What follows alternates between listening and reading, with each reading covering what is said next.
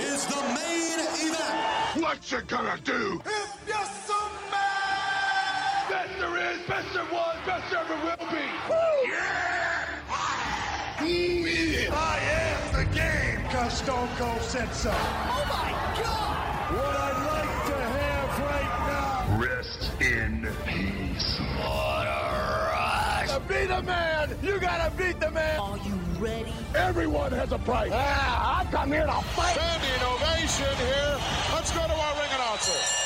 Introducing your old school pro wrestling nostalgia podcast, Beyond the Bell.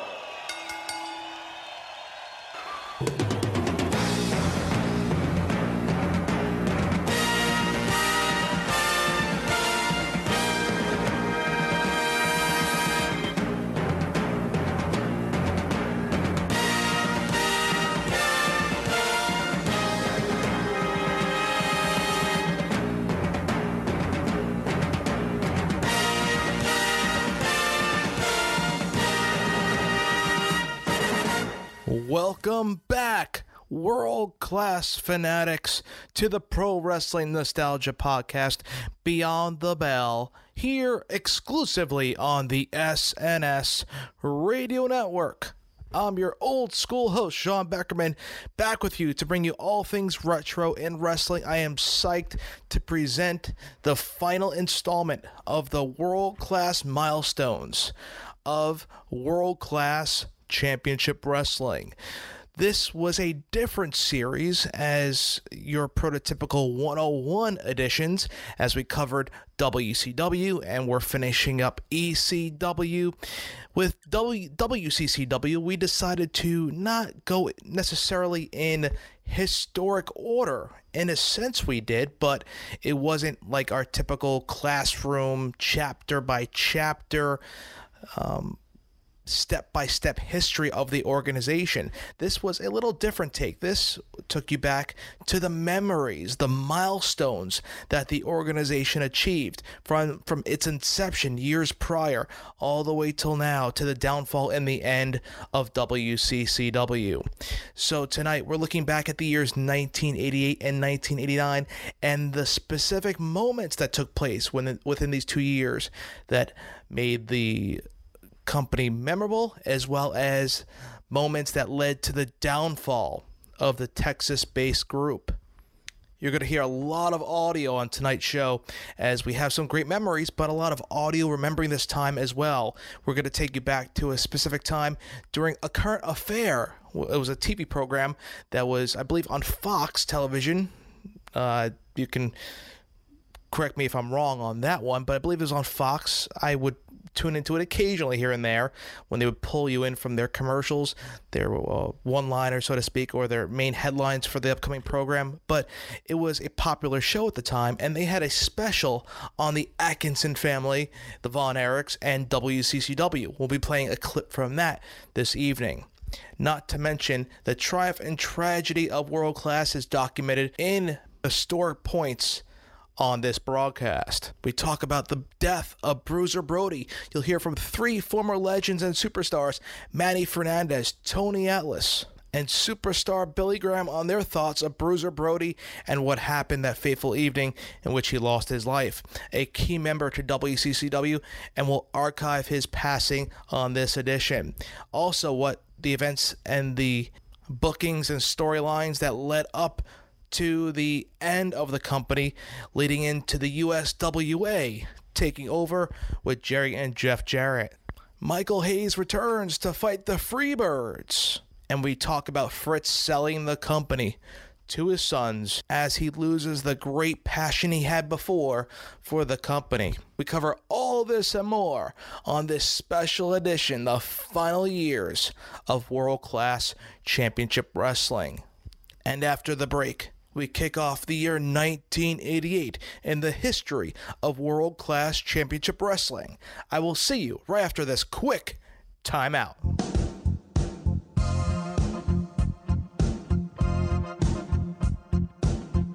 Hey guys, it's me, Mr. Money on the Mic, Jeff Jackson.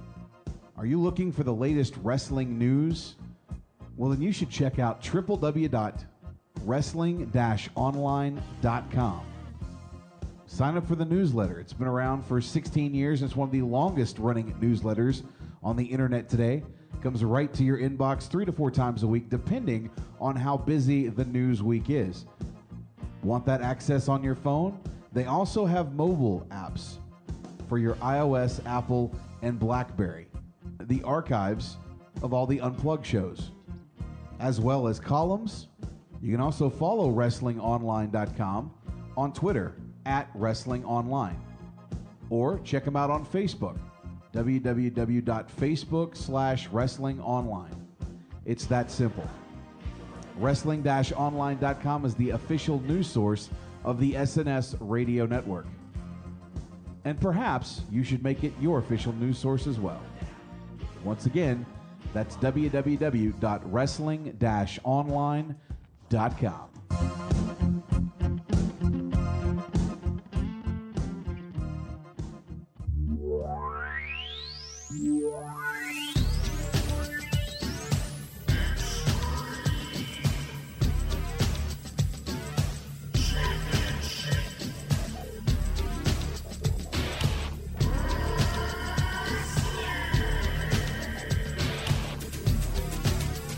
Get ready for takeoff as we are headed to the land of the extreme.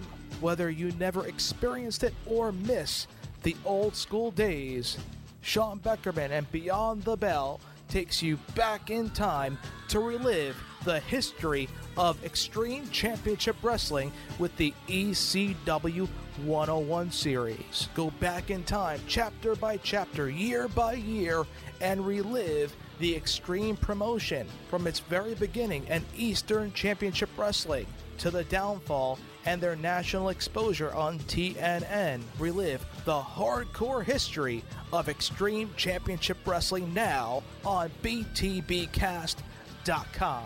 Get ready to go extreme on Beyond the Bell.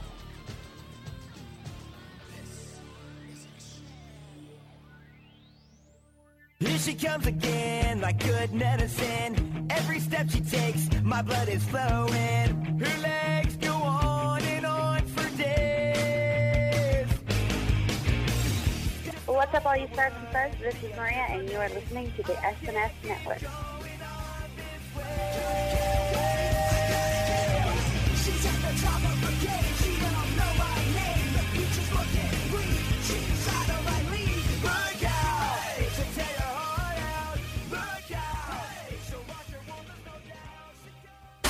Well, I lived in Hawaii for about a year and a half when I first started, and that's where I was going to live, all along. I got out of WTBS in Atlanta and went straight to Hawaii from there. Worked for Lars Anderson with Ricky Martel and Steve Ricord, and that's really why I started going barefoot, to tell the truth. It's not that I did forget my boots one night and thought, I'm never going to put them back on, but in Hawaii, I loved it over there because I never had to put my shoes on. You can go barefoot everywhere there, and so that was just right up my style. 50,000 fans standing and roaring. Flair doesn't know what happened to him.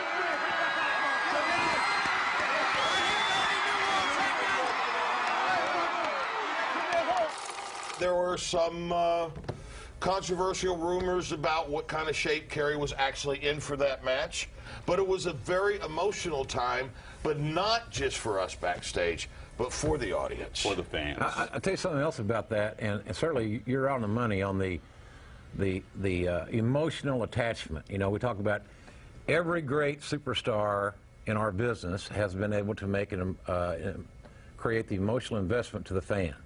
And the Von Erichs, that family, had made an amazing emotional investment to that Metroplex because the fans on a weekly basis had seen Little Joe and Hoss and Adam, the Cartwrights, grow up before their very eyes.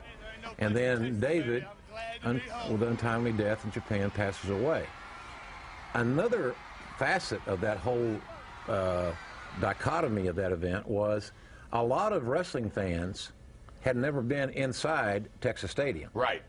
So here you got this iconic sports palace at the time with a hole in the roof that the Cowboy fans swear the hole's there so God can watch his team play, right? So a lot of wrestling fans had never been inside Texas Stadium. So now you add the fact we can go to the stadium. We don't have to be a season ticket holder of the Cowboys because there are no tickets.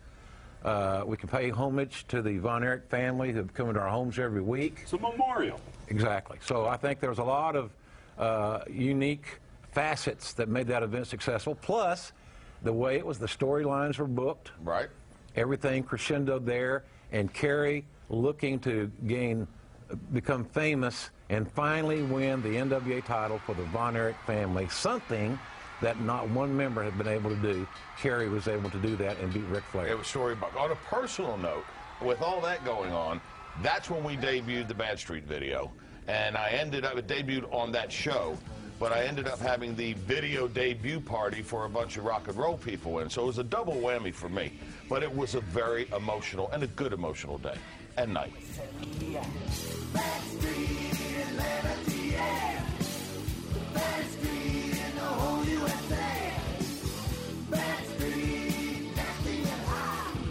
Hold the down, I got you with the battlefield cop.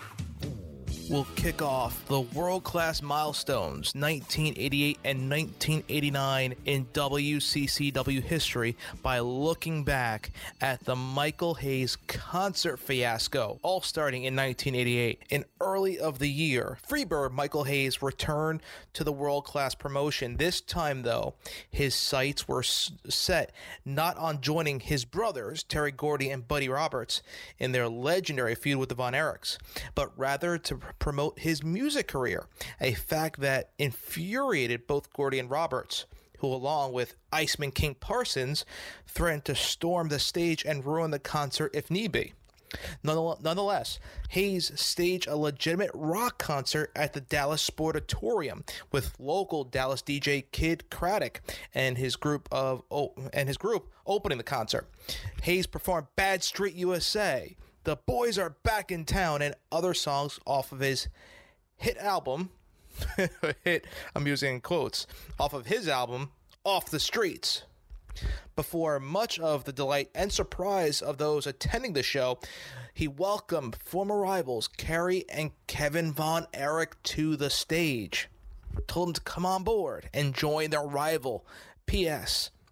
This act by Hayes infuriated, it pissed off Gordy, Roberts, and Parsons, who at the time were the latest incarnation of the Freebirds and had been violently feuding with the Von Erichs. So the trio stormed the stage, attacking Kevin and Kerry and ruining, so to speak, Hayes' concert. This infuriated Michael P.S. Hayes, of course.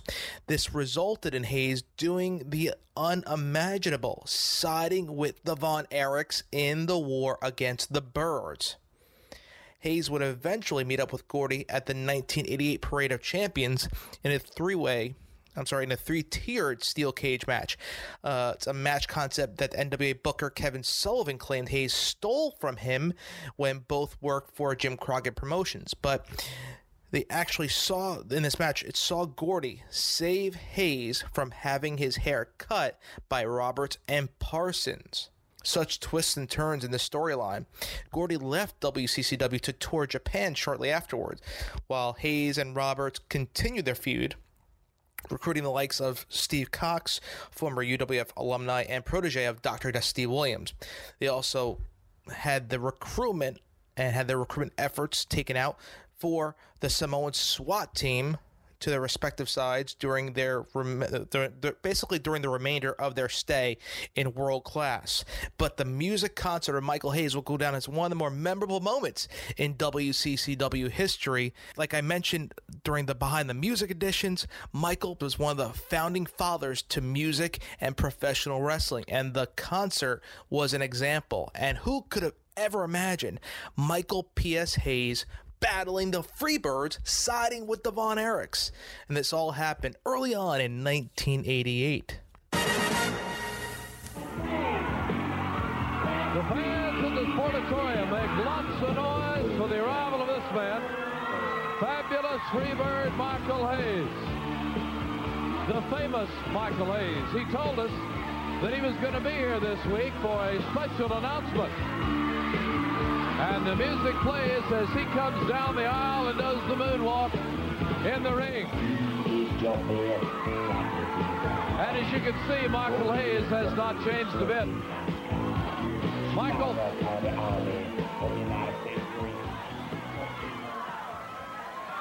Michael, if you would talk to us a little bit, you had told us that you were going to be here this week to make some comments about all of the wildness that has been going on between Gordy, the Iceman, Angel of Death, and the Von Erichs and the other parties who've been involved. So, welcome to Dallas. Thank you. Hello, Dallas! Did you miss me? You know, I made a statement, and the statement is, all my life I've never liked to owe anybody anything. I don't like owing any debts. I always like to be paid in full, if you know what I mean. Well, there's some people here that I owe something, and that people is you sitting out there right now. Well, that sounds interesting. Because the reason is, Mark, you know, we just completed our brand new album, Off the Streets.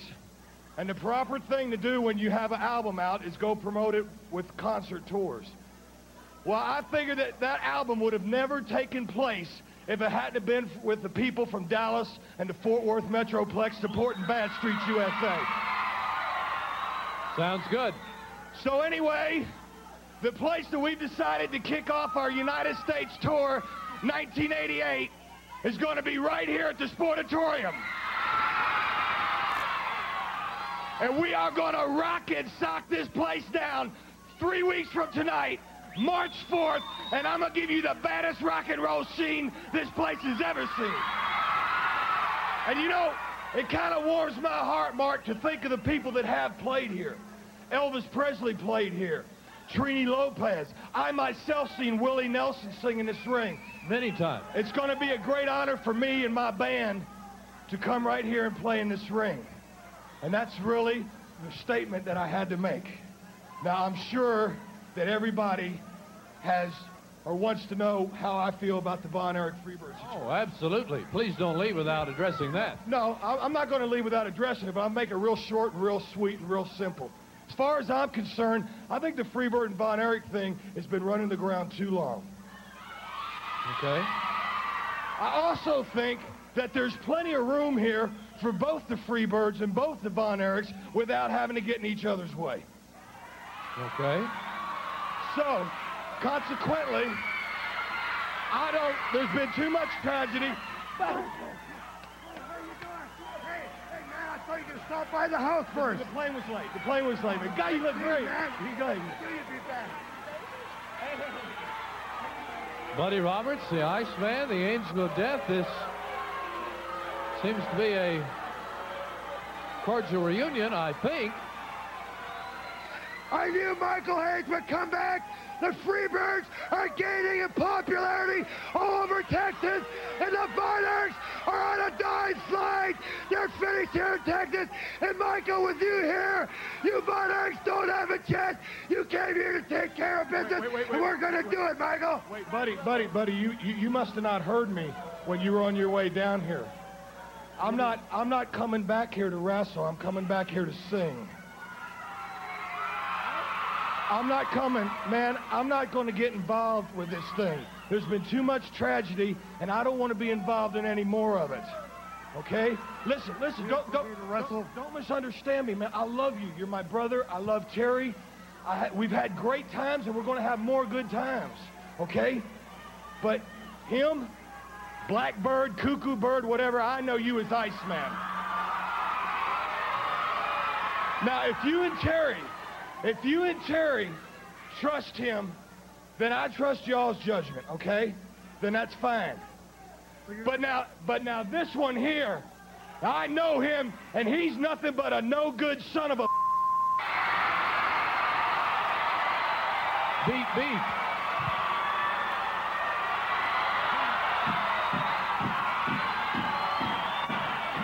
I don't know what to say, Michael. Well, what I got to say, buddy, as long as this guy's around, there's no way that I'm going to have anything to do professionally with you and Terry. Personally, we'll always be brothers, but not with that around here. Well, I think that message is perfectly clear from fabulous Freebird Michael Hayes. I'm not sure what the reaction is going to be from the Iceman and Buddy Roberts. The Angel of Death obviously is not going to like it, and Michael seems to be through with his business. Michael still lobbying with Freebird Buddy Roberts as Michael leaves to the cheers of the crowd. Okay, I see now that Terry Gordy is on his way to the ring. Here comes Terry Gordy. Evidently, we're not through yet. Hey, Michael Hayes! Michael Hayes, could you come back to the ring a second? He's asking for you to come back, Michael. We have the house mic on and everyone can hear. I hope this is not going to be something unfortunate. Terry, you obviously heard what was said and saw what went on. Go ahead.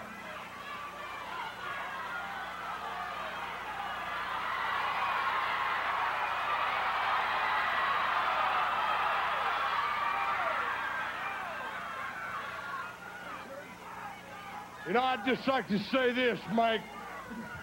You know, I don't care what you're going to be doing. I don't care if you're going to be singing. I don't care if you're going to be wrestling. I don't care if you're going to be playing hockey somewhere. I just want you to know that we're still behind you 100%.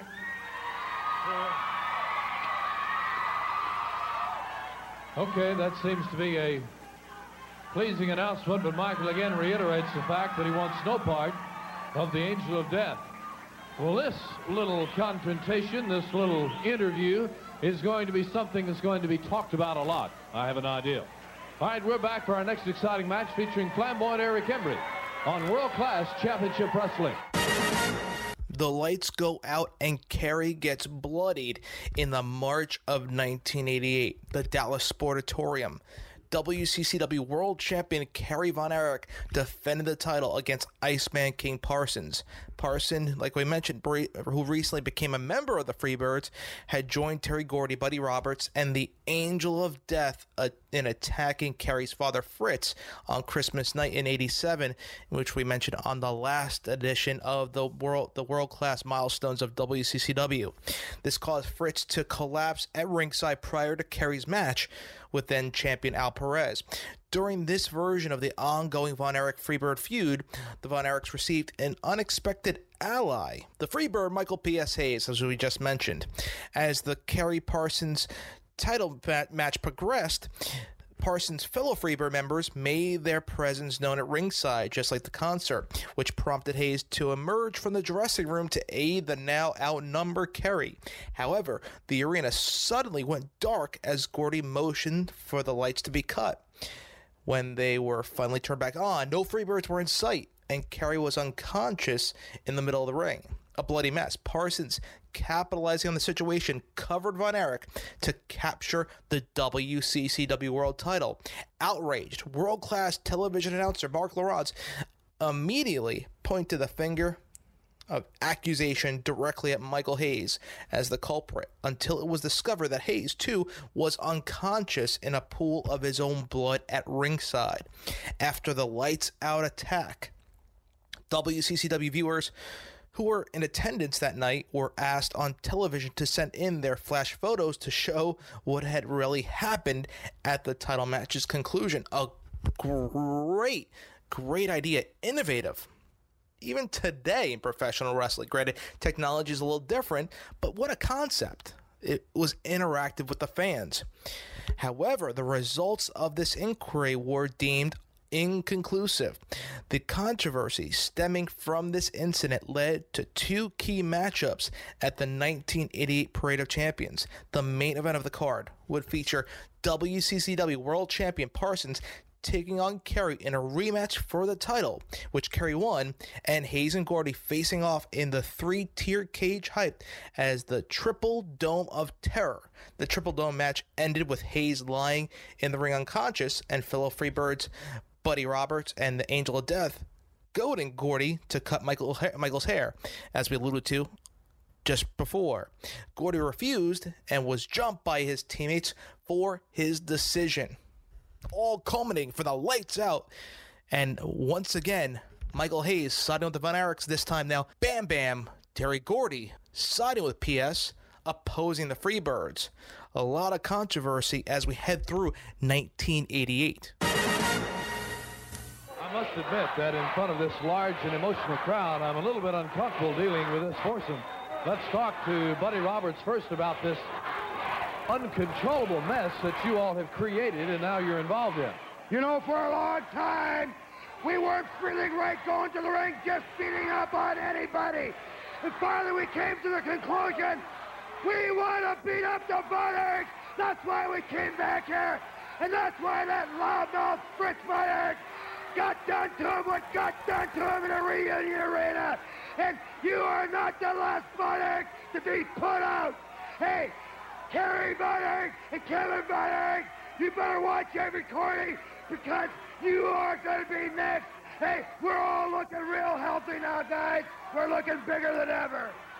You know what?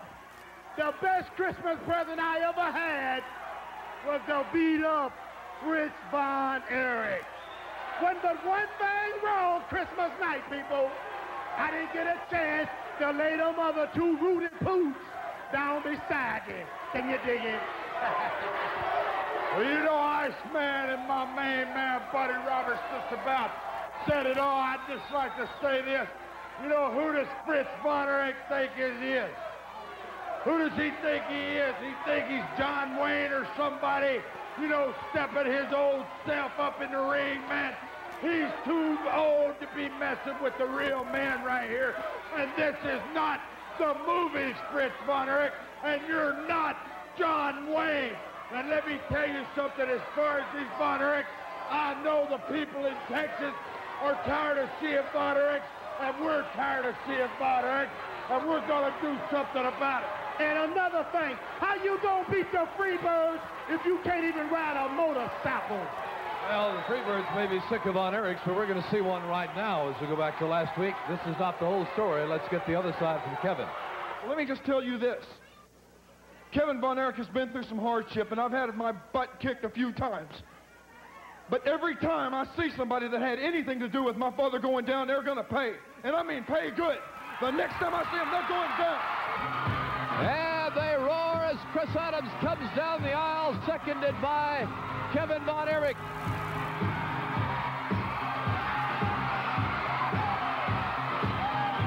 Look out, they're not going to be able to keep Kevin and Gordy apart. Iceman's in the middle of it, holding Kevin. Gordy opens up.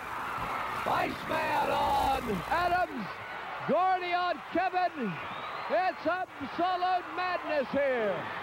Everyone in this historic wrestling arena is very, very aware of what has transpired over the last 3 weeks.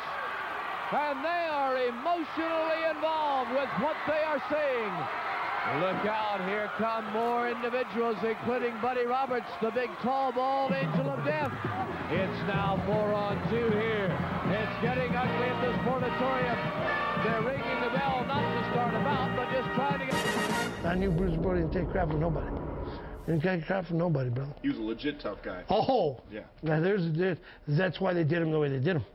They surprised him and did that. And of course, I got a little payback for that because he's my brother. Well, let's talk about that. Where were you when you heard the news? I was in Japan. I flew to Japan, and of course, Hattori came back. And the way the Japanese do things, and everybody knew because I was on tours with Brody, and how he took care of me. He'd take me to sponsors, and they'd feed me.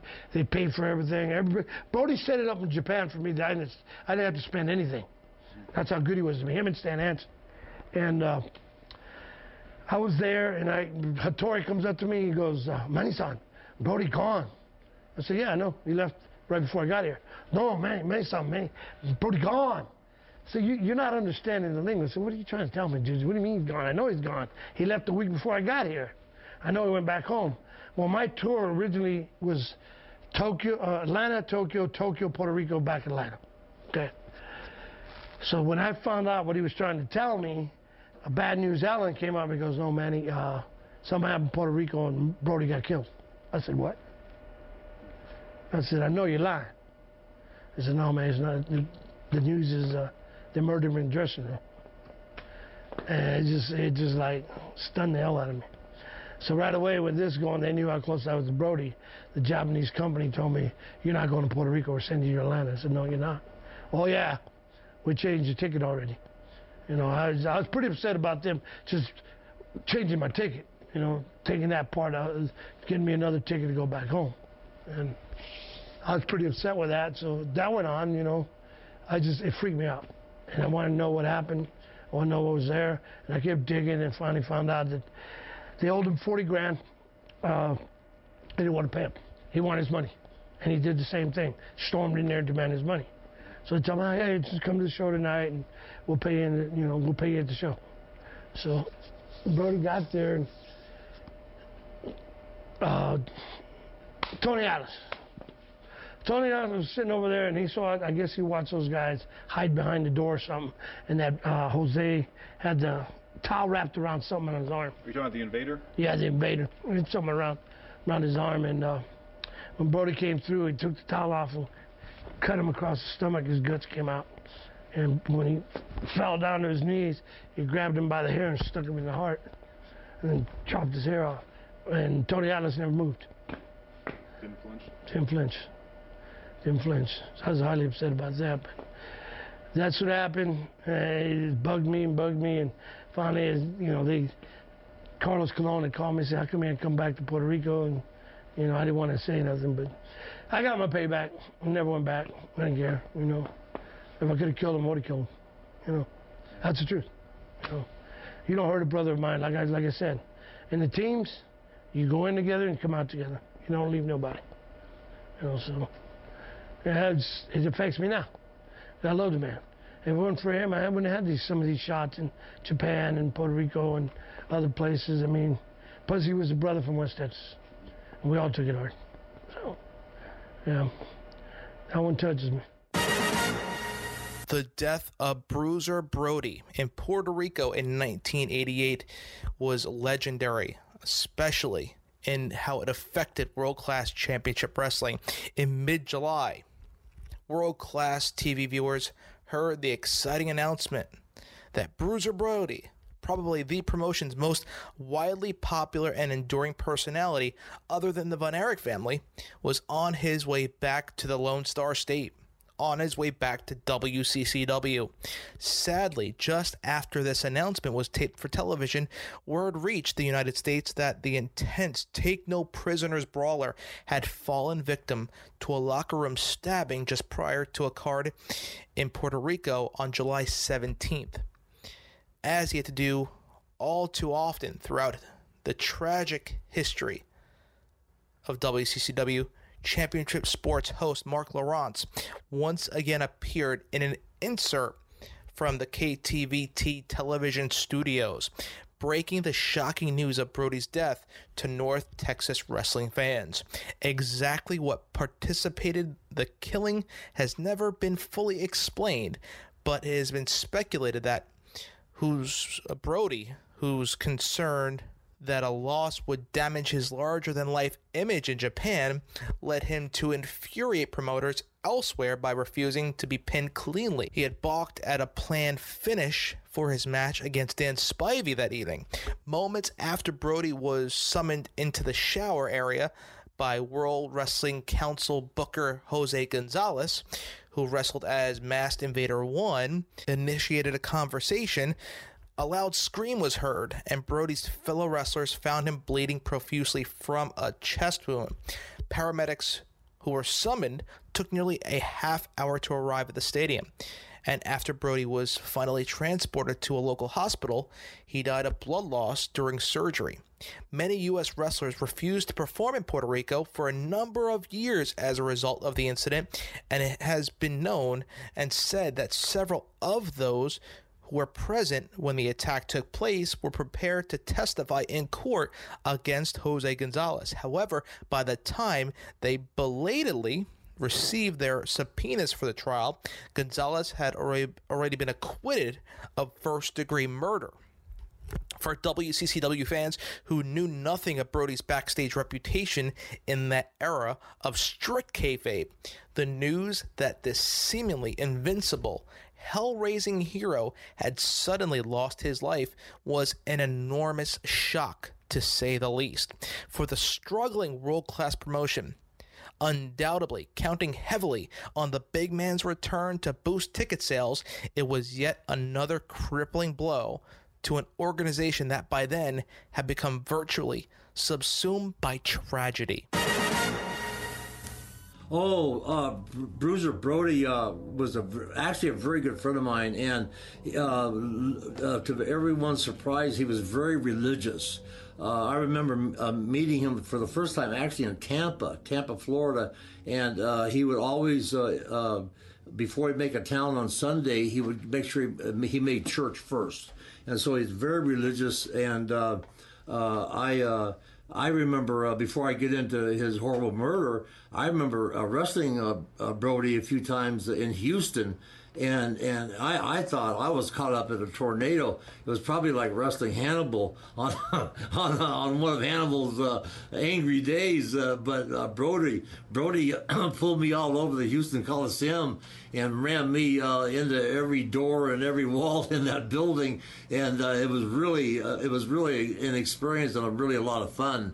Of course, and then when it came my turn to get some heat on him, he returned the honors like a true pro that he was, and we just had a great hardcore matches, and I really enjoyed Brody, and the murder, I think, is probably one of the most unjust things that's ever happened, not only in professional wrestling, but in any avenue of business or sports or anything in the entire world, that this creep got away with murdering Brody in Puerto Rico, and to this day is a free man. Jose Gonzalez was his name. Huh? Jose Gonzalez. Yes, Jose Gonzalez, and got off on a trial and is free walking the streets, and put a butcher knife 15 inches long through Bruiser Brody, and we all lost a real true friend, and it was a horrible, horrible thing that's really haunted me all these years of remembering him and his dedication to the business, that he was so independent.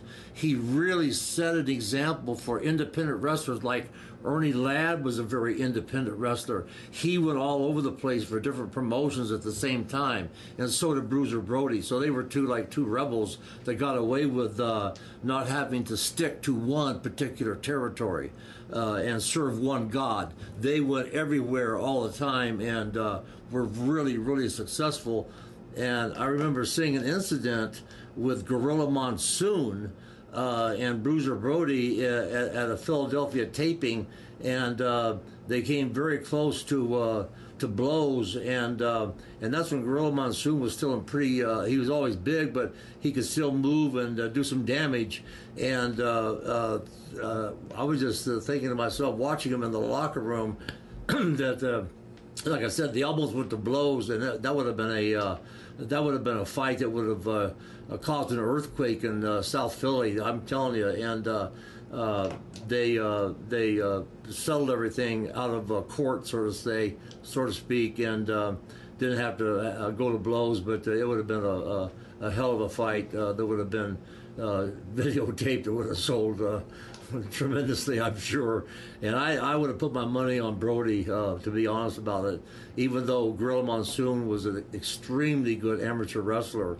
I think Brody had more guts to fight, and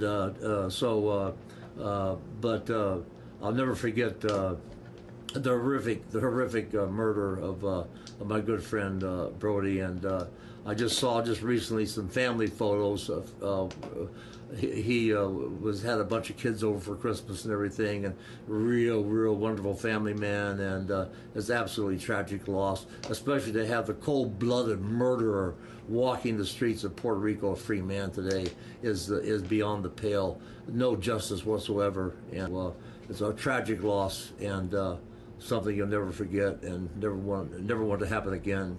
King Kong Brody has always been something of a loner in the wrestling business, and that's why really I was a bit surprised that you agreed to take part in this tag match today on Wrestling at the Chase. Surprised? You act like everybody else around here surprised about nothing. Let me tell you something. I want to make my point real clear. It's always been the same. King Kong Brody is for one thing and one thing only, and that's himself. I don't need no help from Ken Pantera. I don't need help from Dickie Murdoch.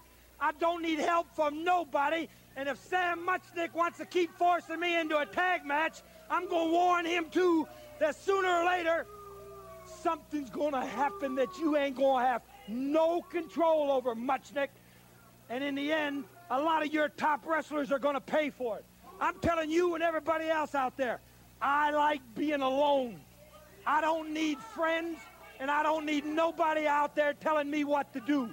And the next time I end up in a tag match and anybody lays one single hand on me, they're going to pay for it. That goes for Pantera, Murdoch, or anybody else. I want to be left alone, and I don't want no one else to get close to me at no time. I know just a few weeks ago now you had complained that you thought some promoters in wrestling were trying to protect certain wrestlers from you, that they were afraid they might be hurt, and you complained quite violently and quite loudly that there was a protection racket going on really for people like the Von Erichs, for Bruiser, for Race, for Flair. Let me tell you something. Since I've been coming to St. Louis, I've wrestled every man they brought in here and beat every man. I've wrestled the Funks. I've wrestled the Briscoes. I've wrestled Race. I even beat the Giant at his own game. I beat him right in the middle of the ring in a battle royal. I've beat every man they put me in the ring with. And you know, and the people know, and I know, that there's not one man that comes to St. Louis to wrestle at this time, or not one man in the whole country that is big enough, that's got big enough pants, that he can come out here and put me on my back. And that includes your world champion. Not my world champion, your world champion. Of course, the only time you have been pinned in St. Louis was by Harley Race. Cut out the nonsense. Let's get it straight right now. When I wrestled Harley Race, the referee caused me to get beat, and everybody in the building saw it, and everybody knows it. I am rightfully the owner of that belt. You call him the world champion, and they can call him the world champion. I'm calling him a whipping board for King Kong Brody, because I'm going to whip his butt just like I've whipped everybody else I've set foot in this ring with. And I guess that challenge that you made some time back that you'll take on any two opponents at one time still goes. Nobody's ever come out here and Wrestling at the Chase and beat two men as easy as I beat them. I've been wrestling two men my whole life, and it doesn't matter. You don't see me crying. You don't see me down on my knees begging about it. I go in there and take care of business, and business for me and me only, and that's the way I want it to stay. King Kong Brody making it very clear he doesn't care for tag matches. He's his own tag team. And who are we to argue? We'll be back with more right after this. Unfortunately for me, in Puerto Rico, you know, there was an incident that happened in the dressing room where Bruiser Brody got stabbed to death, which caused me to leave the Puerto Rico. Now, you were in the dressing room when that happened, or did you see it? I took him to the hospital. I'm the one that, me and Carlos Colon, the one that broke up the fight. I was an eyewitness to the incident. I went to the police station, reported it to the police exactly what happened. I remember one thing that what it really taught me about things.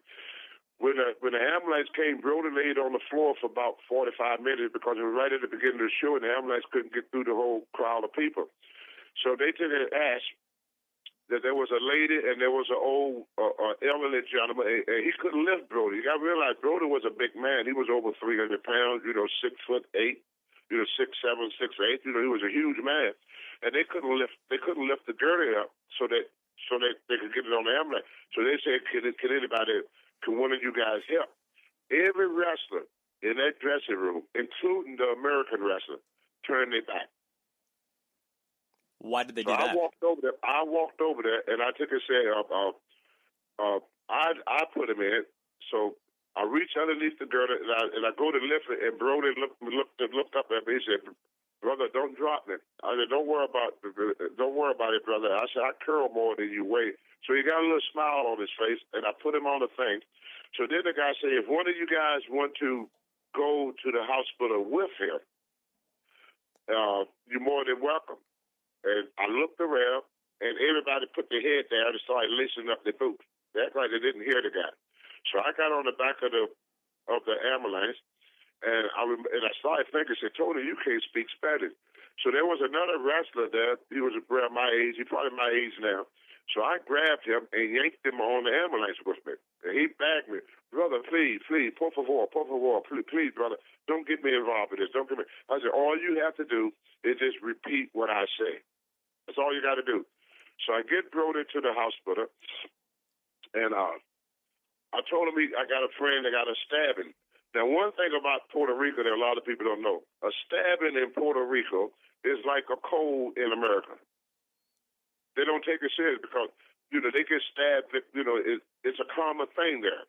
You may be in San Juan in a nice area and everything, but once you get outside of San Juan,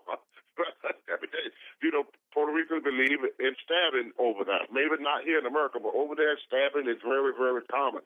So he didn't take it serious. So I grabbed the doctor, put him on my shoulder. He was hollering for security, and I took him to see You picked Brody. the doctor up?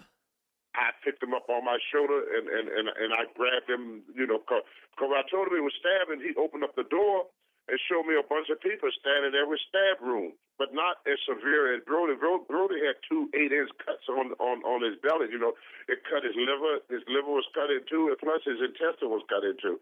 So I grabbed this doctor up, and he's hollering for security in Spanish. I asked the guy with me, I said, what did he say? He said, he's getting security. But as soon as I set him down, and he saw Brody, and Brody moved his hand, he said, he asked Brody, are you all right? Brody said, I'm just laying here waiting for somebody to help me. And he lifted Brody's hand up, and he saw the injury. He said, we got to get him in surgery right away. Tony, why do you think it is that the other wrestlers turned their back and didn't pay attention when they needed help?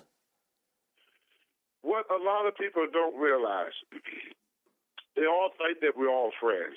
When I first started, a gentleman by the name of Klondike Bill, he said that, Tony, if you retire from this business and you have one friend, consider yourself lucky. See, wrestlers are not really friends. They are business associates. See, we're all independently employed. Even though we work for the WWE, we still independently employed. Tony Atlas is not a person. Tony Atlas is a company. What wrestling is a bunch of independent. See, the guys on independence, they don't know that because they've never been in the big league. But once you went in the big league, like, for example, if we was all businesses, John Cena would be McDonald's, Undertaker would be Wendy's, Mark Henry would be Burger King. I've never heard The Undertaker compared to Wendy's before. You self-employed. We do individual taxes, and we are individual. It's a bunch of small individual companies that that work together to form one big company. So you guys are independent contractors, is what you're saying? We are independent contractors, exactly. Yeah, we are independent contractors. So how far your company succeeds depends on how big of a businessman you are. So by helping another company, you'll be hurting your company. So the object of the game, believe it or not, is to hurt the other company. Another huge event for World Class Championship Wrestling in 1988 was AWA Super Clash 3, with the World Wrestling Federation well on its way to total domination of American Pro Wrestling in 1988. 3 regional promotions, Vern Gagne's AWA, the Memphis-based CWA, co-owned by Jerry Jarrett and Jerry Lawler, and WCCW, decided to cooperate in an attempt to counter the threat posed by Vince McMahon.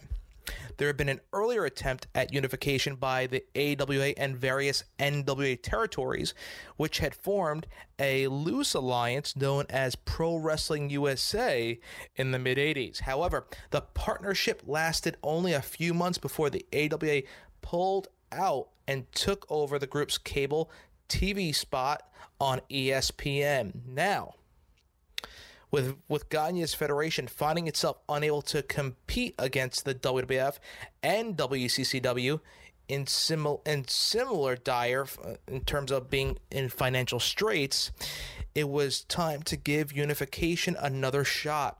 The new effort began with Lawler defeating Curt Hennig for the AWA title in Memphis on May 9th. In '88, Lawler would soon begin making regular appearances in Dallas and become embroiled in a feud with then WCCW champ Kerry Von Erich, which saw both titles held up multiple times due to controversial decisions. The storyline culminated in what would prove to be the AWA's only pay-per-view event, Super Clash 3, held in Chicago on December 13th, 1988. The loaded supercard featured competitors from all three federations. Even POW, P-O-W-W, and former Glow promoter David McLean managed to get into the act, presenting a 9-woman lingerie battle royal won by the Syrian Terrorist. The main event, which is available on 2 WWE DVDs, The Greatest Wrestling Stars of the 80s and The Spectacular Legacy of the AWA, and soon it should be on the WWE Network. It saw Lawler finally declare the unified champion as Kerry's excessive bleeding prompted the referee to stop the bout. Unfortunately, both the live attendance, officially announced as 1,672, although even that figure is believed to have been inflated, and the pay-per-view buy rate, a minuscule 0.5, were a major disappointment, particularly for WCCW, their continued viability at that point was riding on a strong buy rate. It was crucial at that point.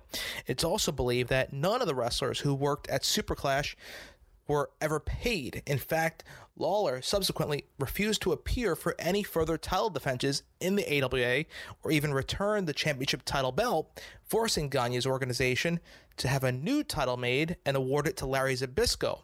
As a result, Kevin and Kerry were forced to sell 60% ownership of World Class to Jerry Jarrett, who merged it with his Memphis promotion to form the USWA. Although the new group enjoyed modest success in Texas for a time, it was the end of the line for the Atkinson family. It was over as being the dominant force in Dallas wrestling.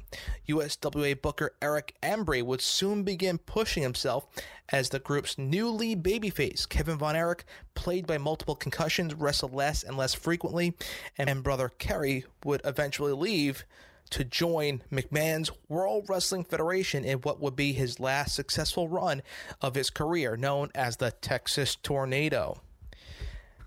After the painful losses of his sons, David in February of '84, Mike in 1987, Fritz Von Erich made a decision.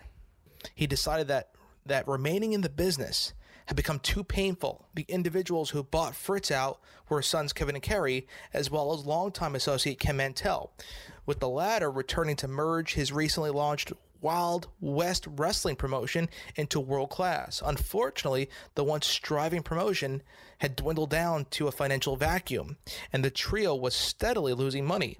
By the fall of 1988, the promotion was in serious jeopardy, and at the suggestion of Kerry, longtime Tennessee wrestling promoter Jerry Jarrett stepped in, and that's what brings us to Jerry purchasing it and taking away WCCW. It was for a staggering low sum. Fritz's sons had zero business experience, Jarrett stated.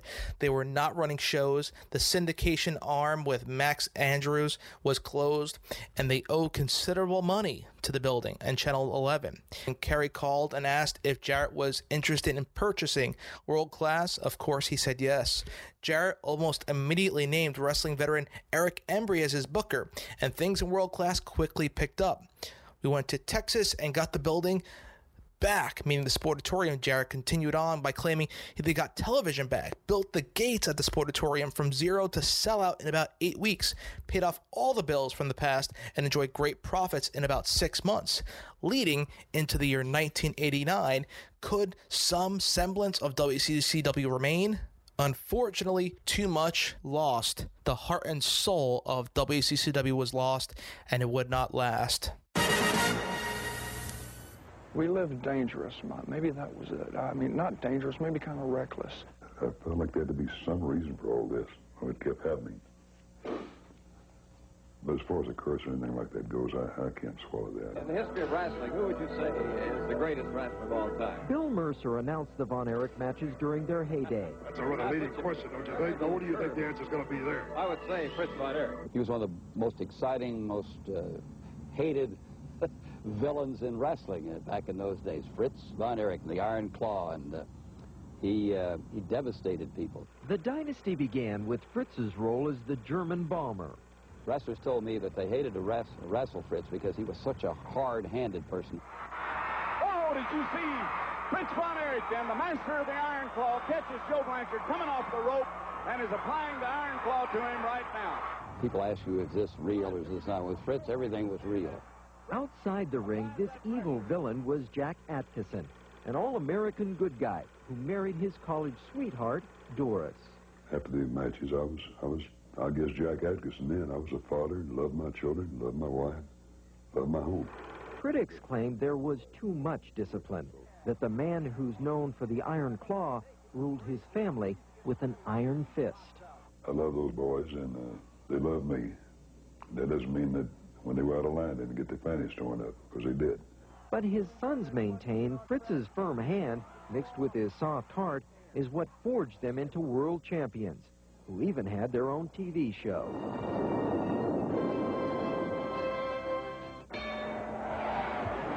For my brothers and I, my dad is a man's man. He's a man that will never go back on his word. When he tells somebody something, that's the way it is. Fritz told his boys they'd be champions when they followed him into the ring, and one by one they rose to the top. But with the glory came the pressure, and at what seemed to be the height of their careers, the Von Erich boys began following one another into the grave. When we come back, Fritz Von Erich relives how death came calling over and over again. I was just in another world. I couldn't believe it. He was gone. The fame, the fortune, and the family that has lost all but one son next. Inside the ring, the Von Erichs seemed to be invincible. Young, strong, handsome, and the fans loved them.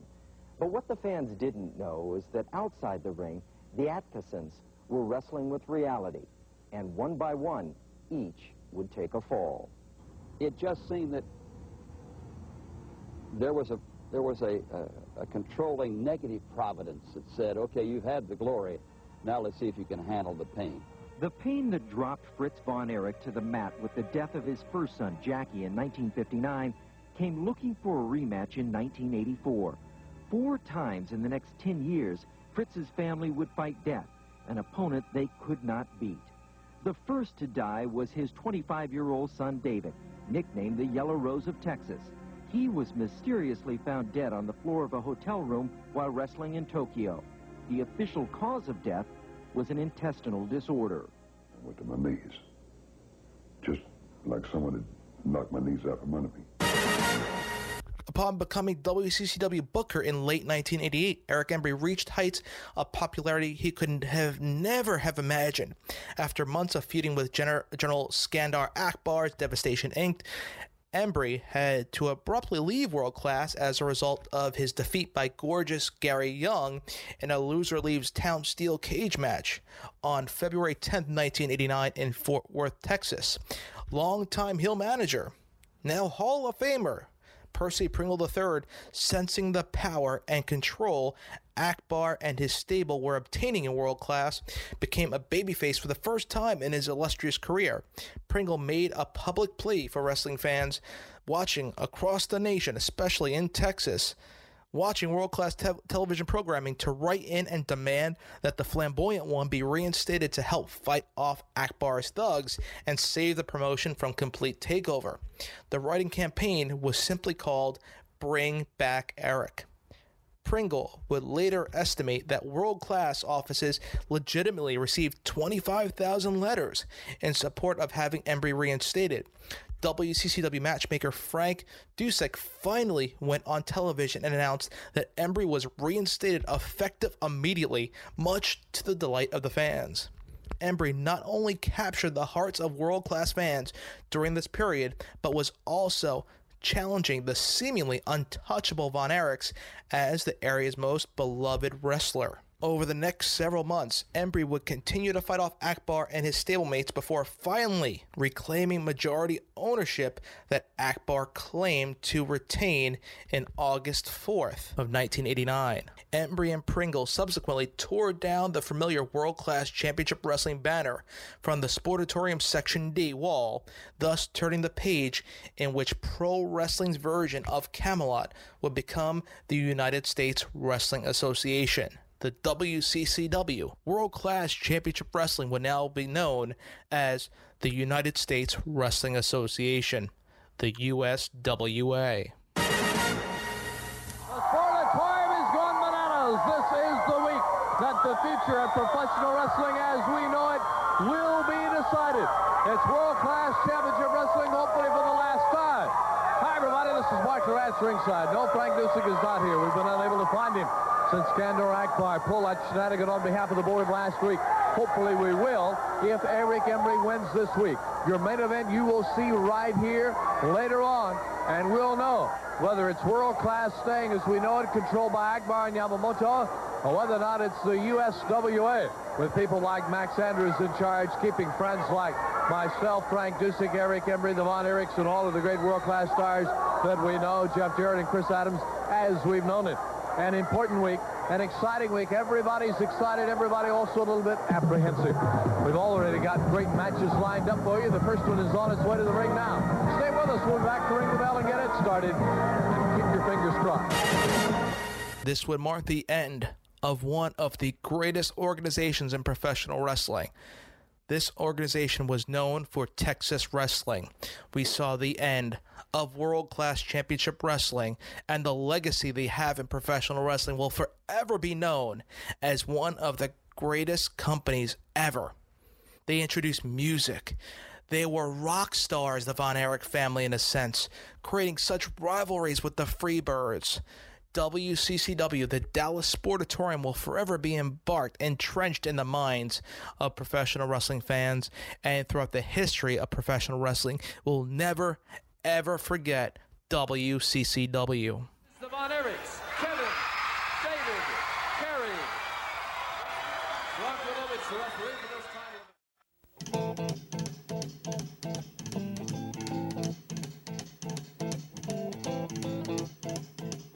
Rumors spreading round in that Texas town. Hey, Freebirds, you listen to me and you listen good. You've got everybody in the world believing that this is a war between Texas and Georgia. And I have relatives that died under the Southern flag. And I'll tell you right now, this war is not between Texas and Georgia. It's between decency and filth.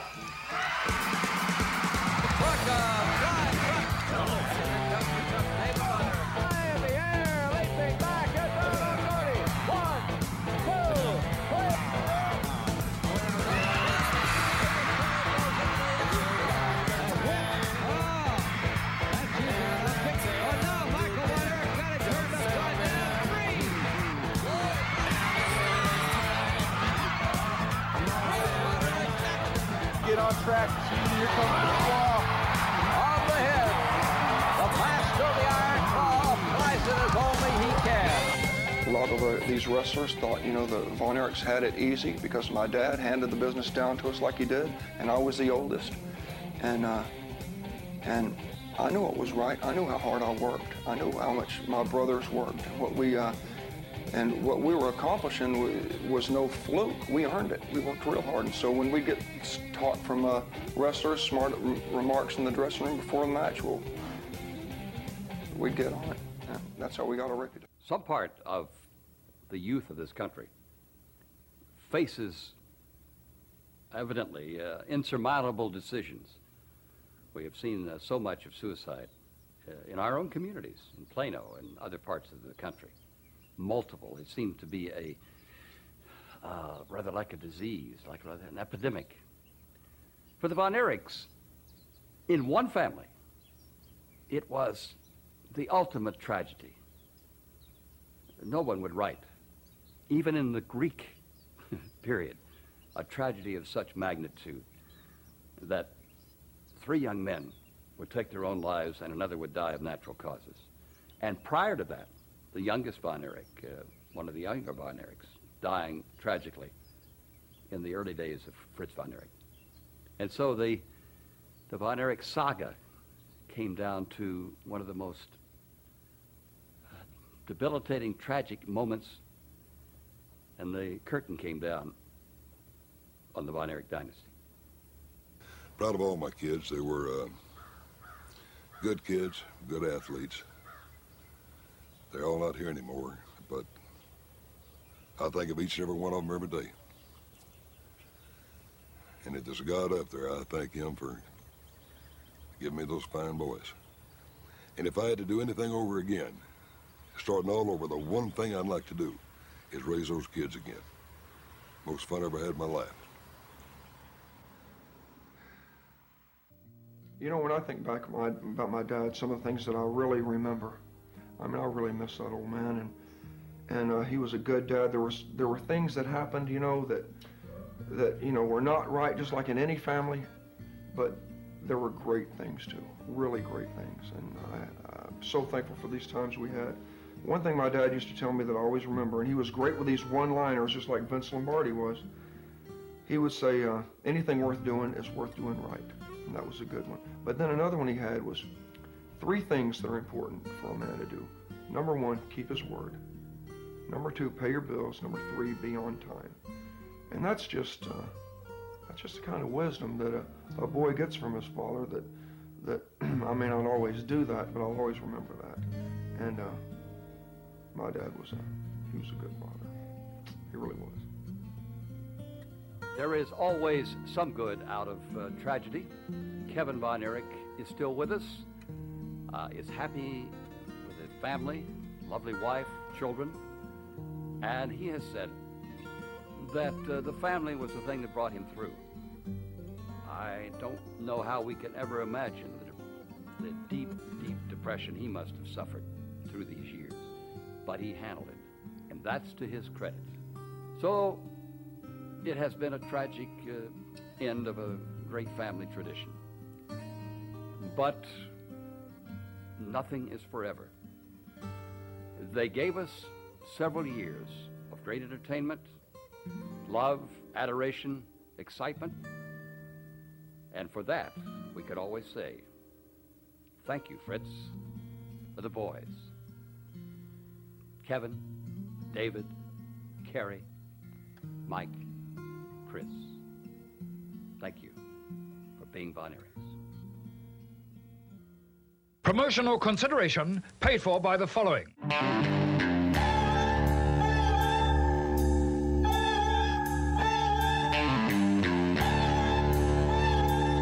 Are you a fan of wrestling shoot DVDs, wrestling action figures, wrestling memorabilia? The SNS Radio Network is an affiliate of HighSpots.com. So when you go to the SNS Radio Network site, click on the High Spots banner on the main page, and it takes you directly to High Spots. Now, I'm not saying you need to buy something from HighSpots.com, but if you do, you're helping to support the SNS Radio Network by going through High Spots on the link on the SNS Radio Network page. And every purchase gives a kickback to the SNS Radio Network, helping us keep all the programming here free for you.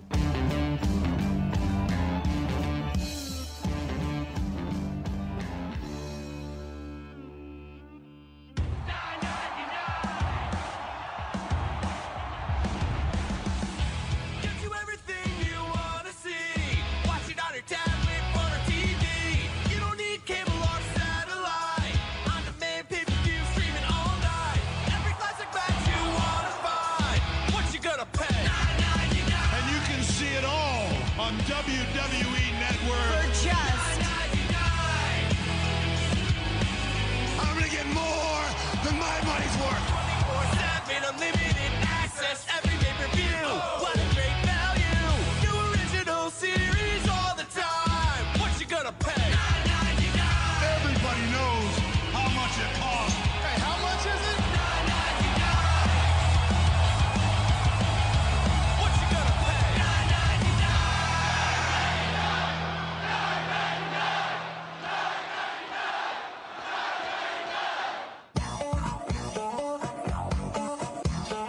Hey guys and girls, this is Ashley Richardson, and you can join me here on the SNS Radio Network every week for SNS Sticks and Flicks, where we cover video gaming news, whether it be handhelds, mobiles, last generation, PC, or the next gen of the Wii U, Xbox One, and PlayStation 4. Did somebody say 4? No, I didn't mean you 4.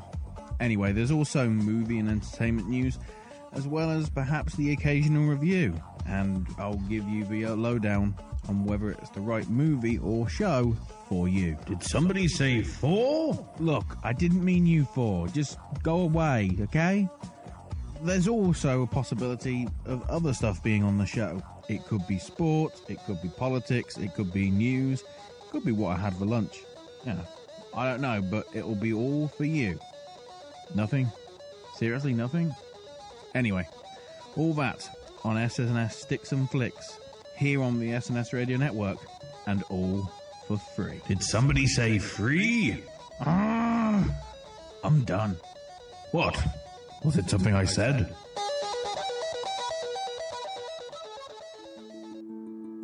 He is arguably the singular face of WCW. From Venice Beach, California, this is Sting! His legacy firmly entrenched by his loyalty to the brand. The Golden Boy of WCW. His persona and subsequent evolution made him a sports entertainment icon. The fans are up as Sting has come out. The face paint. I always like the kids that have the face painted up. The bold colors. Man, has he got a legion of fans, young and old alike. They are rabid for this man. The energy. There's only one more thing I want to say. Woo! The passion. Oh, baby! The crowning jewel for WCW! He is the man that millions simply call Sting. The Best of Sting, available on Blu-ray and DVD now. In the early 80s, the center of professional wrestling, the center of the wrestling universe, was Dallas, Texas. The hub, the power source, so to speak, for this universe came from World Class Championship Wrestling. Many memories etched in stone. It's entrenched in all of our minds, all of the historians of professional wrestling forever. In some form or another, WCCW made an imprint on you as a professional wrestling fan. I know it did on me. The battleground for these memories for so many years was the Dallas Sportatorium. And as WCCW folded, we also said goodbye to one of the most historic buildings, one of the most iconic venues in professional wrestling history. WCCW started dating back to 1966 in a big silver barn we all know as the Sportatorium. It was known as Big Time Wrestling, and the mighty Fritz Von Erich ran the show and wrestled in historic main events. Fans will witness the Spoiler, Boris Malenko, the Golden Terror, but their conquering hero was Fritz Von Erich. Him and his fellow sons, Kevin, Kerry, David, and Chris, they carried the spotlight from Fritz, their father, all the way through the 1980s. World Class had become a sports entertainment phenomenon. Unfortunately, over a decade ago, we said goodbye to the Dallas Sportatorium. What some say should have been left as a potential museum for World Class Championship Wrestling. We said goodbye to the Sportatorium, but not the memories of World Class Championship Wrestling. We all know the WWF is credited for the rock and wrestling connection, bringing rock and roll music and the entertainment side into professional wrestling. But you can also have one argument that WCCW was the forerunner to that. They introduced their side of music in professional wrestling as well. Most notably, Michael P.S. Hayes and the Fabulous Freebirds, blaring their Freebird theme through the Dallas Sportatorium, bringing that flair and bravado to professional wrestling. The golden years of WCCW, you could say, were most notably 1981 through 1985. WCCW was innovative from a television presentation standpoint. World Class attempted to present their product in a different manner. It was effective, and part of what made WCCW so effective was one of its greatest feuds, and that was the Freebirds versus the Von Erichs, covered extensively throughout this milestone series. Developed and booked by manager and behind-the-scenes booker Gary Hart, the most storied feud was the one between the fabulous Freebirds and the Patriarchs, the Atkinsons, the Von Erich family. Looking back on the history of WCCW, two matches spring to mind and encapsulates what WCCW was all about. This can be our matches of the week. I'll give you two of them this week. The first of which, and both of them come at different periods in WCCW's history. The first match I would recommend in 1982, December 25th, Christmas Day. We archived this a couple editions ago on the Milestone series, of course. The NWA World title was on the line between World Heavyweight Champion Nature Boy Ric Flair versus the modern day warrior Kerry Von Erich at Reunion Arena in Dallas, Texas. A great match. Check it out. This also was important because this led to the booking of a rematch due to Flair retaining via illegal means, as you'll witness, but the rivalry continued in a steel cage match between Flair and Von Erich, and this really springboarded the Von Erich Freebird feud. Michael P.S. Hayes being involved, being selected to be the official for the matchup, then turning his back on the supposed friends of the Freebird, or the soon-to-be heel Freebird, slamming the door on the face of Kerry, igniting that feud. Terry Bam Bam Gordy, Buddy Roberts being involved, a part of the Freebirds. And I would like to cover this feud more extensively, just to go even further in depth on the impact this played, not just in World Class, but in professional wrestling in general, for future feuds to spawn off of.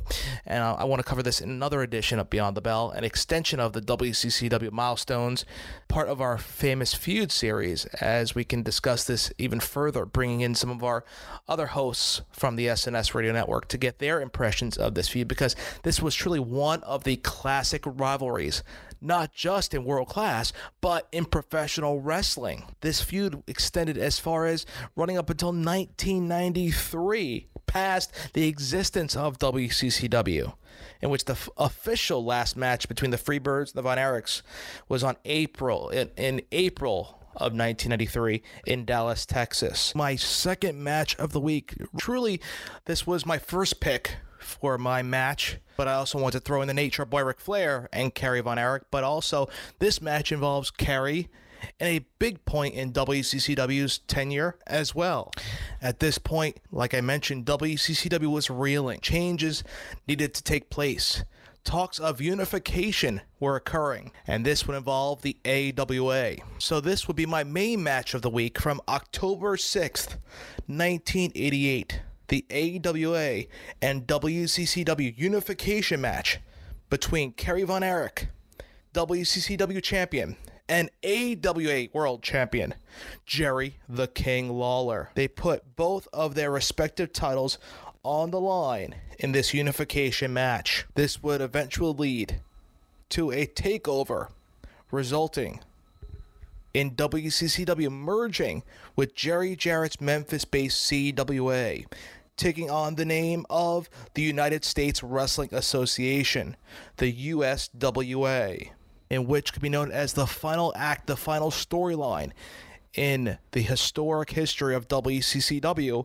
We witnessed a battle for control as the charismatic Eric Embry, representing the Tennessee contingent, battled WCCW's PY, Chu High, and Devastation Inc. for total control of the promotion. Embry won the war and symbolically tore down the World Class Championship Wrestling banner in the Dallas Sportatorium, their home, the hub of World Class. This signified the end of one of the major organizations in professional wrestling history, in truly the last stand for the promotion, Following a series of legal and personal disputes between Von Erich, Kevin specifically, and Jerry Jarrett, the USWA pulled up stakes and left Dallas. Now, without a television program or many of the top stars that made WCW what it was, Kevin promoted one of the final cards under the World Class Championship Wrestling name. The Golden Warrior defeated the Angel of Death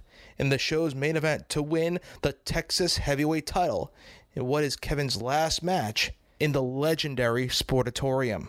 Like I mentioned, the building will be demolished in February of 2003. The Von Erich family will be remembered forever and immortalized, especially to the modern-day fan. On the night before WrestleMania 25, the Von Erich family, as a whole, were inducted into the WWE Hall of Fame by former ring rival and longtime friend Michael P.S. Hayes.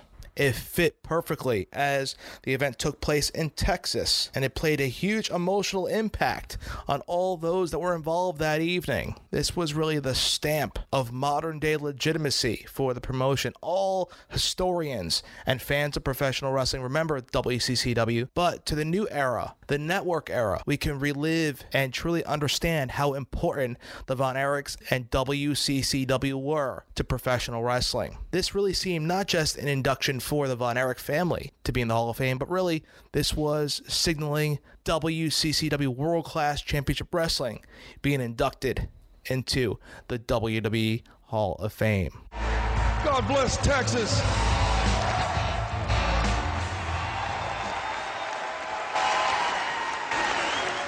Thank you, Michael Hayes, so much. Thank you all, Texas. Let me tell you, if it looked a lot of fun to do, it was. It was a heck of a lot of fun, and I don't regret a thing. And performing in front of you fine folks, some of the finest memories I ever had in my life. I mean it. I can remember starting off wrestling, or even here in Houston, $35 is what I made for wrestling a night. I can remember that. Well, times got tough, and wrestling has changed, but who knew it would change to something like this? Look at what kind of entertainment we're dealing with today. This is the very best of all entertainment. I mean, you cannot get this kind of entertainment anywhere else in the world, and I'm so proud to be a part of it. I am. Michael Hayes is a great talent, and everyone knows he is. He's got let's face it, he can talk. He can talk. But Terry Gordy and Buddy Roberts were also some great talent. And I mean, I know I'm getting patted on the back, my brothers, my dad, and I wish they were here to absorb this great moment with me. But, darn, you know, don't think I'm alone, because, you know, we call each other brother, the wrestlers, and I'll tell you what, when this is just how it is. These guys are like my family. I mean, my last tour of Africa in '93, before I retired, Kerry had just died a few months before that. And man, I didn't want to go to Africa, and I didn't want to do that show. And I can't name off all the men. There were so many good ones there, but the guys gave me some space, you know. They treated me like a brother. It looked like I was out of brothers, but no, I wasn't. I've still got a family full, and I'm so proud to be part of that. And the good men that were, yeah.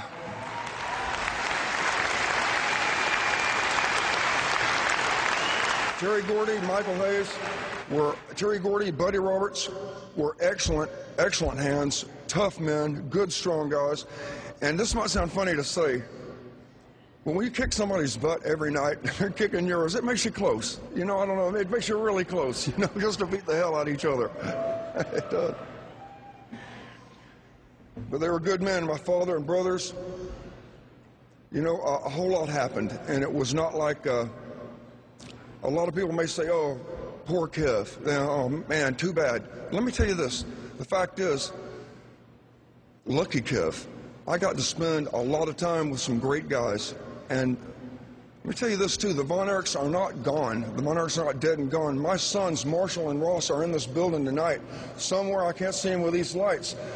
Marshall, Ross, you out there? We stand up. There's Marshall right there and my son, Ross. The Von Erichs still live.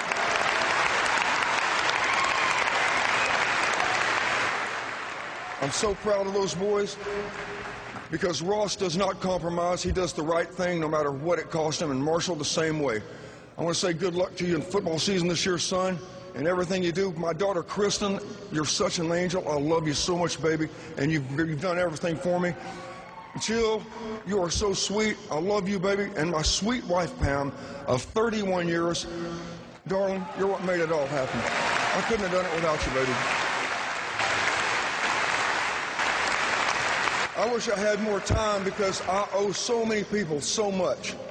And I wish I could say it because if I started naming off names, I would leave off so many guys. It'd just be terrible. It would be unfair.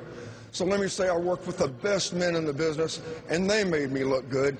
My brother Dave was a scientist. My brother Kerry, ounce for ounce, was the most powerful man I've ever seen in my life. I just did tricks.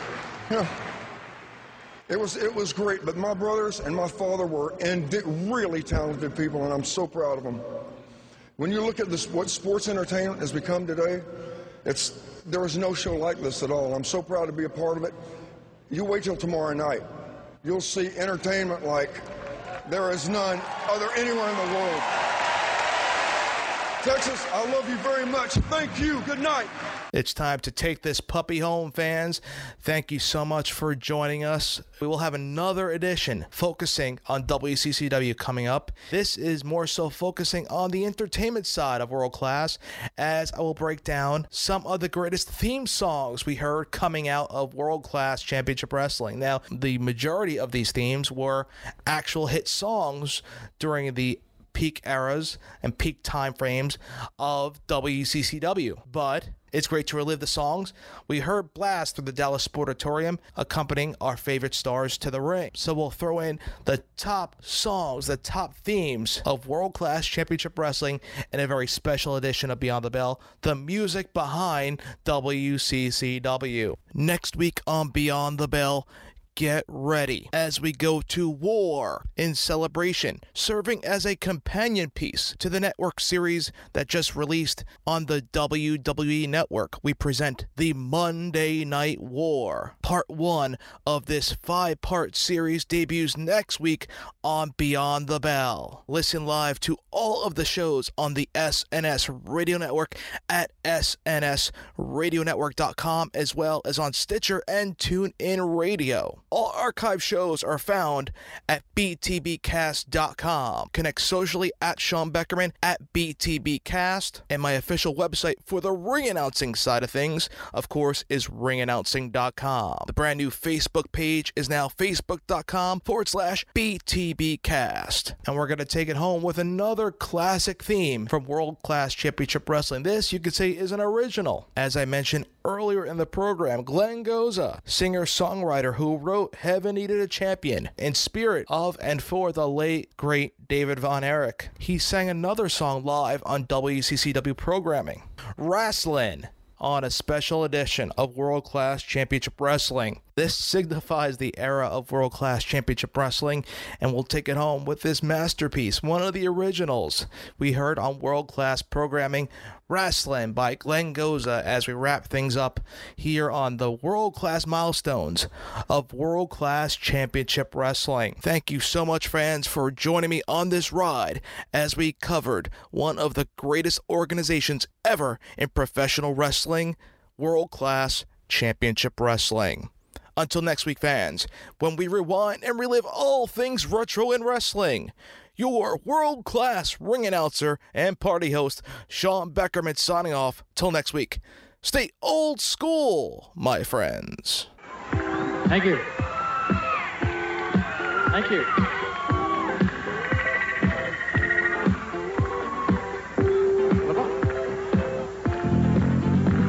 Well, the boss called me up and said, come in to work. I just hung up on that slave-driving jerk. I'm going to wrestle. Going to wrestle. You think I'd rather be sweating on the dock or watching somebody use a hammer lock? I'm going to wrestle. Going to wrestling. R-A-S-S-L-I-N, that's wrestling. R-A-S-S-L-I-N, that's wrestling. I love to watch the missing link bang his head on a corner post, and the romper bumper butt delivered by the Eyes Man. The Freebirds, Roberts, Hayes, and Gordy, but what I like the most is Kerry delivering the iron claw as only the Von Erichs can. Boss called again, said it's time and a half. You'll come in tonight, and I just had to laugh. I'm going to wrestling. Going to wrestling. R-A-S-S-L-I-N, that's wrestling. R-A-S-S-L-I-N, that's wrestling.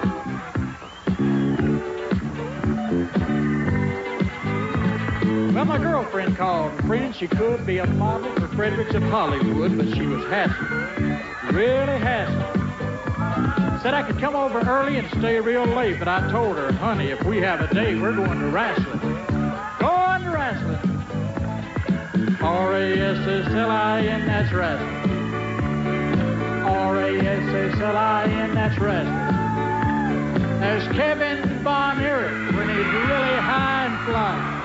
Silver-haired Ric Flair when he's out there strutting. Andre the Giant must be 7'9".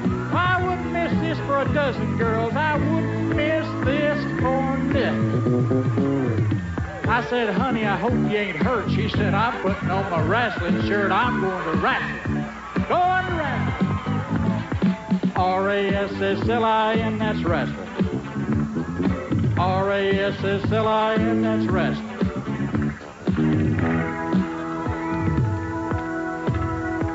Well, last night I dreamed my life was over. There were golden streets and fields of clover, and the lights, they were dazzling. I looked for old St. Peter at the pearly gates. I found a note that said, I won't be too late. I'm going to wrestle. Going to wrestle. R-A-S-S-L-I-N, that's wrestling. R-A-S-S-L-I-N, that's wrestling. There's gentleman Chris Adams with his super kick in place. There's young Mike Von Erich with his own iron claw. And I'll never forget the classic battles of the 70s and 80s. Two champions, Harley Race and David Von Erich. St. Peter told me as he let me in, from now on every Monday and Friday, Jim, we're going to wrestle. Going to wrestle. He spelled it R-A-S-S-L-I-N, that's wrestling. R-A-S-S-L-I-N, that's wrestling. Boy, if I'd known this was going to happen, I wouldn't have bought these advance tickets. Hey, St. Peter, are you sure these wings will fit in a ringside seat? So Fritz coming up here anytime soon. R-A-S-S-L-I-N, that's wrestling. In the Cotton Bowl in Dallas, Texas. Thank you very much.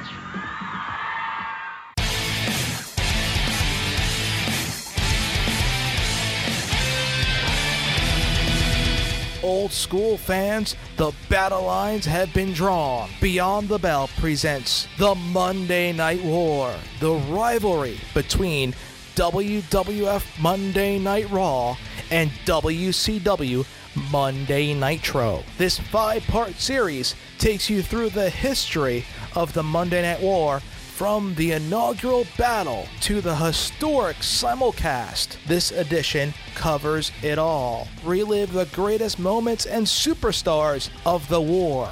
So buckle up and prepare for war on Beyond the Bell as we present the Monday Night War, exclusively on the SNS Radio Network and BTBcast.com. Every week was a battle.